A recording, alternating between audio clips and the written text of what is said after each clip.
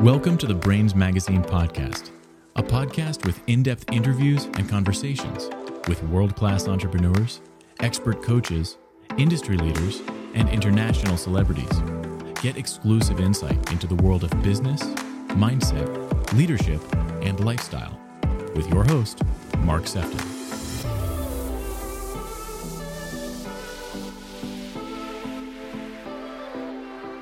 I want to welcome you to this next episode of the Brains Magazine podcast. And today we're going to turn our attentions to Sarah Harkness. Now, Sarah lives in Australia. She's currently in LA. Thought it probably would help with the timing of organizing a podcast. So this is Sarah's thinking. So she's clearly somebody who thinks ahead. But Sarah is a mom, a woman, and a wife. She's the co-founder and CEO of Cattle Dog Digital, and a massive disability advocate. So there's lots for us to unpack and share and hear from Sarah today. But Sarah, how are you? I'm well, thanks, Mark. I'm well. And how are you adjusting, obviously, residing in Australia, over in LA on business? And that must be some head screw and some serious jet lag there. Yes, I would be remiss to say I have any idea what day it is, but looking forward to the chat. Yeah, it should be good. I think that the great thing about the world we live in now and all the technologies, the fact that we can move about this planet a lot more readily than ever before. How important has that been for you in terms of the success of your business and just you to express yourself and kind of learn about the world that we live in? Well, look, I think everyone suffered through the pandemic and we were already fairly digitally connected, but I think that forced the whole world to really find new ways to connect through different mediums and groups and communities. The acceleration of community via digital means happen at light speed, if you will, during the pandemic. So not only for our business, where we were lucky enough to make it through, and certainly I know a number of people really did it tough. So we used the digital space and really different ways of connecting to find ways for our team to actually accelerate their growth, both on a personal level, and particularly for myself. It was the way that I was able to get through the pandemic and a whole range of things that were going on for me at the time. So it also meant that I could connect with my family, because for much of the pandemic I spent in the other side of a ICU bed or in hospital. So, oh wow, did it really affect you then, Sarah, COVID?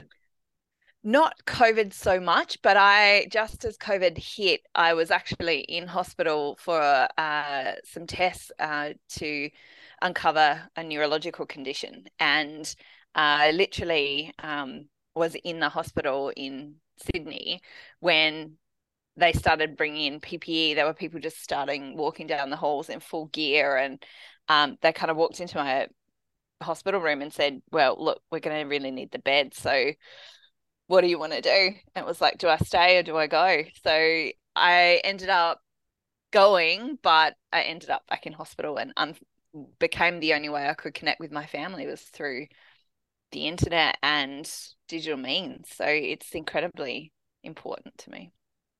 Yeah, I mean, it obviously has affected and still affects people in so many ways. Like, I don't think anybody on planet Earth was not affected by COVID in some way or another, and there's always that test of time where we find out a lot about ourselves. And I guess between our own narrative and how we frame things, as well as how some things land, because for some people, I think COVID really saved people, and for others, it really hindered them, and I can understand from your point of view how you were thankful for technology being able to stay connected, like during that difficulty. And obviously, when we get to jump on a podcast like this is definitely the benefit of, technology, which is great. Totally. I wanted to ask you, because obviously whenever I've got a guest that I'm going to have the opportunity and the pleasure of speaking with and kind of find out a little bit about their journey and their story, there's always a few things that kind of make me curious. I've always been curious and fascinated by human behavior. But obviously, you're the CEO and founder of Cattle Dog Digital. What is like your obsession or affiliation with dogs? Well, we love dogs, and the cattle dog in particular has a number of breed qualities. It actually, if you go back and do the research in Australia, cattle dogs were bred from a multitude of dogs. So the blue heeler, but also dingo. So there's this pedigree component to each part of the cattle dog. They're also incredibly unique and diverse. There's red dogs, there's blue dogs. And so for us, we really embody, I think in Australia, we've got this new character called Bluey, and he's a cattle dog. And Bluey and Bandit, they're mum and dad, and they've got 2 kids. And we really embody that same cattle dog pedigree, but also the kind of cheeky, a little bit curious, a lot curious actually, and the dog spirit, so that loyal companion. So for years we love a good dog pun. We use Pawsome and all the different dog puns 10 points for anyone that can come up with new ones. After the last 10 years, we've been rolling with lots of dog puns for a while. So Yeah, I'm sure there's loads of dads listening to that, ready to crack out a few yes. dad dog jokes for sure. I have no doubt. So make sure that you send them to Sarah after you've listened Yes. to this. I will definitely take them. Now, one word that came out there was this word diversity, and I know you're a disability advocate, but why does diversity resonate with you? Diversity and equality, I would throw the E word in there, but equality, not just from a gender perspective, diversity of thought and diversity of perspectives is what makes up this incredible reality and universe that we live in. So I feel like if you're not open to that in any way, you're just conditioned your mind to be cut off from certain aspects of the world. So our whole team is incredibly diverse. I'm incredibly passionate about, in particular, bringing lots of women to the boardroom. That's my moonshot and MPT. But that aside, diversity for us and certainly for Cattle Dog has been part of our DNA from the beginning.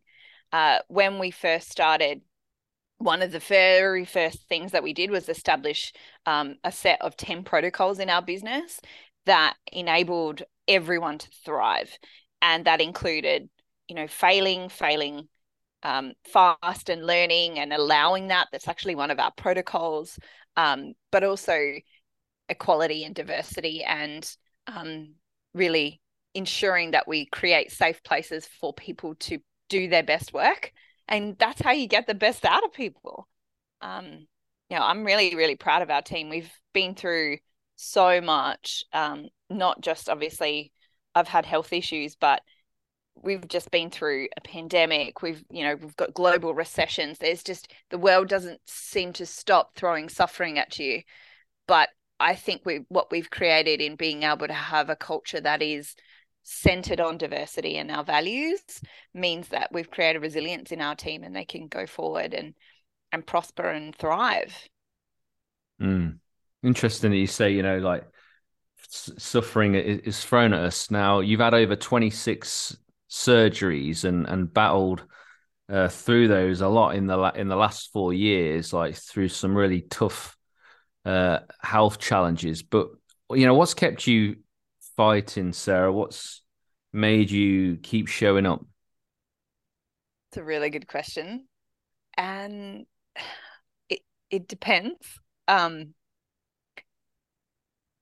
There's just something in me that refuses to quit, and I don't necessarily know how to give it a name or whether it's innate or learned, but I think it's learned because for me, on multiple occasions where I've not just faced challenges, but actually had to fight genuinely for my life, I have chosen consciously to do so. And I think that everybody in some way, no matter what they're facing, has the same opportunity. and you all get a choice.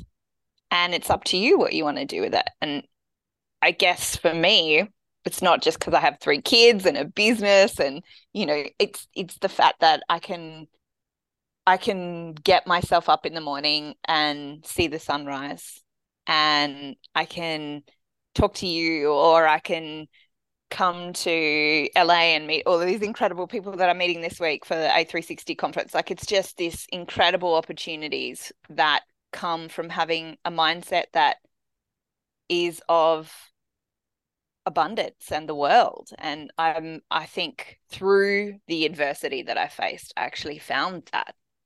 It's not something I had before. It's something that I stumbled across when I was humbled by my health. Mm. And when you say like it's a conscious choice, Mm. have you always chosen this path, or have there been moments where you actually did want to give up? Look, if I'm honest, I think there are always moments where that's an option, but it's just not ever been an option because I just refuse. Even if I wanted to, I don't think I would allow me. It's just this, there's a fight in me so big that I would walk through fire to still get the opportunity to be able to be here and participate in the world that we live in. And I think that particularly, again, not to harp on about the pandemic, but everybody faced a lot of themselves, I think, by having to be so insulated and not have that community. We're social animals. We need other people. And by not having access to, a village or a community around you during a pandemic, and like I said, I was in hospital beds. People weren't allowed to come and visit. I missed funerals, birthdays, Mother's Days, like Christmases. I spent almost a year away from my family in total. And I still choose life because I'm not my suffering, and I am certainly not what happened to me. No way. It's just something that happened. And, in my case, that happened a little bit or a lot. Some Mm. teaching in there, I'm sure. But what has come out of it is the opportunities that you fight for. When you're fighting for your life, well, you don't waste any time after that. And I Mm. don't think it should take for us to reach that point in our lives. And it's not something I brought upon myself. I have a diagnosed condition, but it's just something that everyone can choose if they're aware of it and are open to it. You can actually, before you even something bad happens in your life and you have so much suffering, you can maybe have that mindset and avoid some suffering. Mm. I love that you said I'm not my suffering. I think Mm-mm. I think it's so easy when we've been a victim, when we've been mistreated, or things have landed, on our laps that aren't our doing, or even welcome, but that's life. That's the life we live. But I love the fact that you're saying that my circumstances and situation are fundamentally not, who I am, and I really think that that's powerful. You're talking about mindset.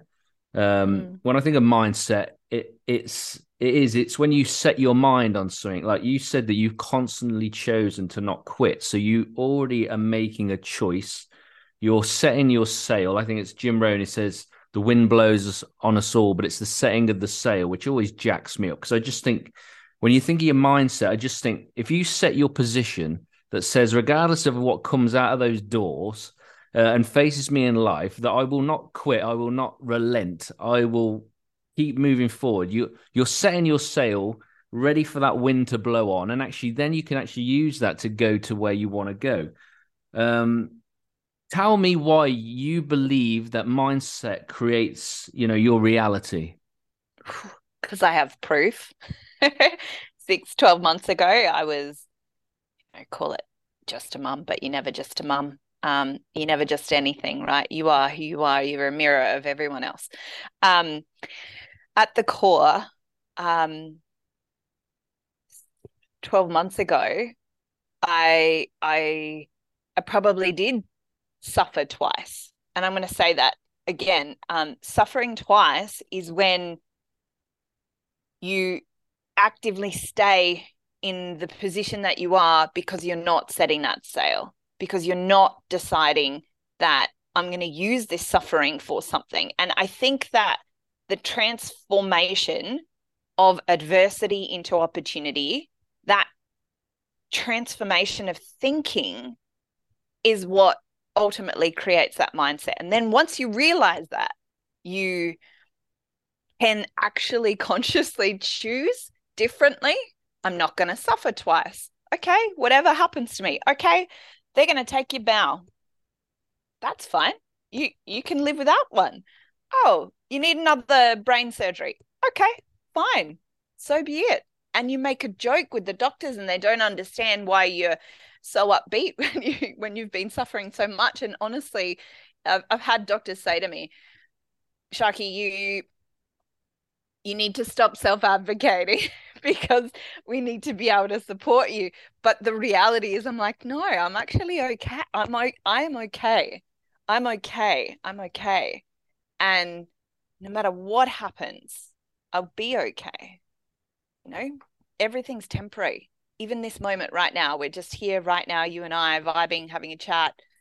Half an hour we'll be doing something different. But right now, all we actually have is this right now. Always. I don't know about you, but I mean, I'm loving this conversation already. Like, I feel jacked up. The thing is, Sarah, and you just said Sharky, so I will ask you about that in a sec. But you know, when you have that frame of mind, life must be pretty darn exciting. You must feel bulletproof. I don't. I definitely don't. Bulletproof is a dangerous way of operating with the mindset. So I think that first of all, get the mindset. Second of all, add humility to the mindset. Because if you go into the world thinking you're bulletproof, even if you have an abundance mindset, the universe will, I've kind of worked out the algorithm, but she will just come right back and humble you again. And that pattern will repeat and repeat and repeat until you get it. And so having that layer of humility, I don't think that, I don't feel like I'm anything special. I just feel like I have this understanding about the world from experiencing such deep, deep challenge and pain. And that's no comparison to other people's challenge and pain. And I think some people don't know what to say to me quite often actually, because they're like, oh, well, I've never been through such a hard time. And I'm like, well, actually you have, and you're doing it all day, every day, because you're staying in it. So what is your challenge and what is your adversity and what are you doing about it? Like, I think that there's just an element of humility and accountability that if you add that, then you're bulletproof, because I'm not afraid to die. Actually, that makes it quite powerful, and I'm just having a great time. I'm really having a great time. Like I said, I'm out here. I'm at the A360 conference. Will.i.am was here last night. We're just, I'm having a great time in the world. I'm having a great time. That's lovely. It's amazing to hear as well. I just love how you shared, your thoughts on humility. It reminds me of a proverb that says, always proud before a fall. I think that it's good to have that alongside this mindset, this unwavering. And you're right. I think we often do get humbled if we are too pompous in our outlook. So that's a good reflection there. So Sharky, where does that come from?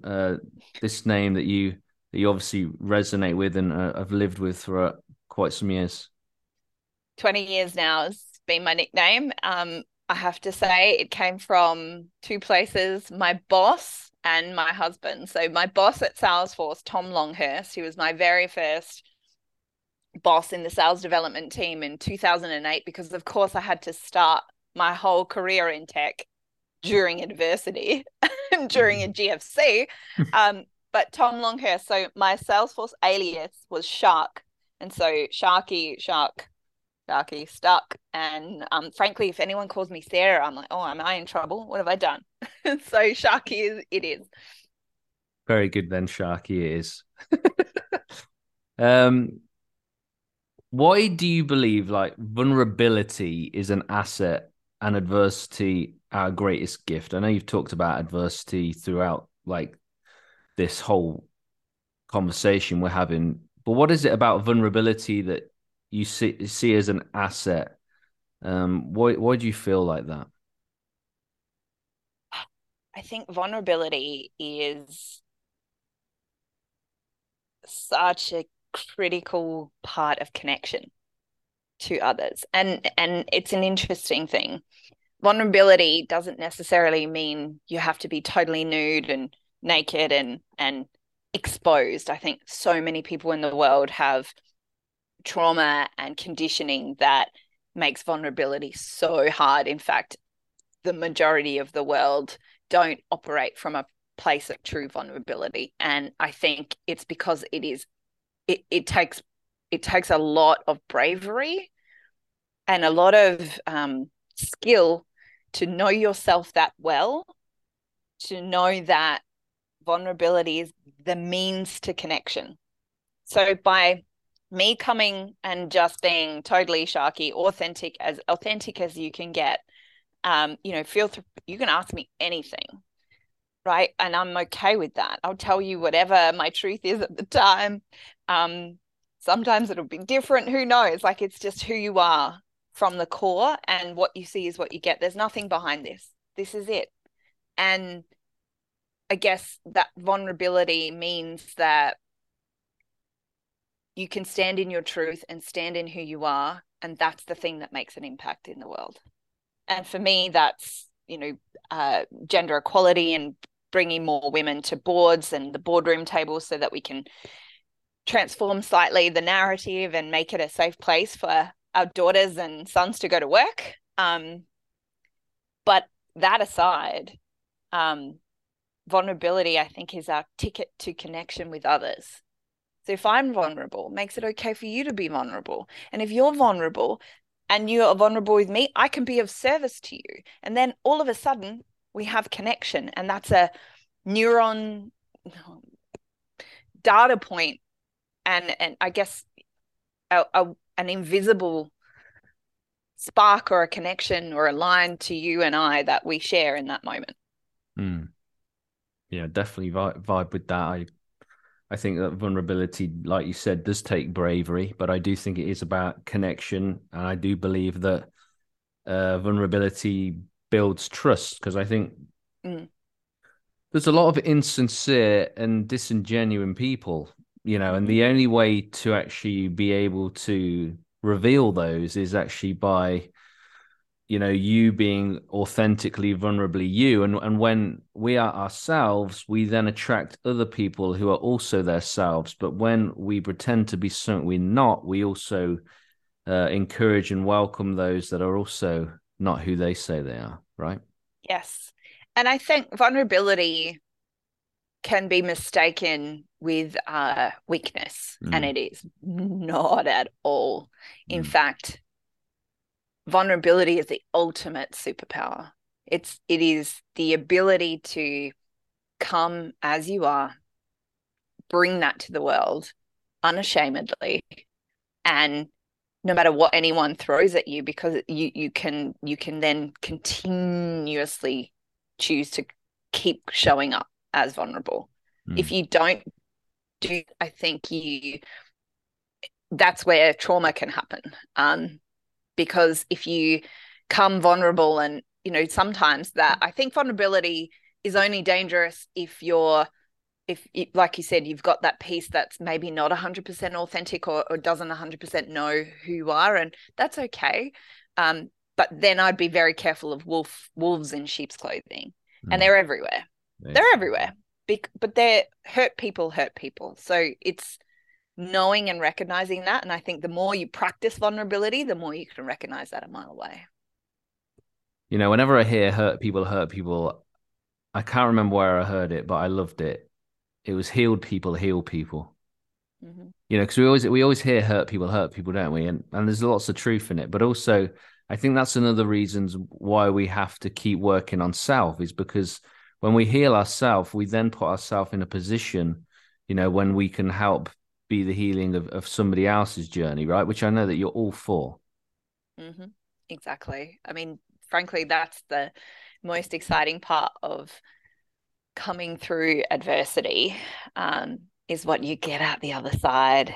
And I got goosebumps just saying that, because that's the stuff that lights me up. I know that whatever's served to me that's tough or a challenge or, um, you know, adversity generally, or suffering, I'd say they're not dissimilar. Suffering, uh, adversity is suffering, but suffering could be, I stubbed my toe on the way to the bathroom, or it could just be something you're facing at the time.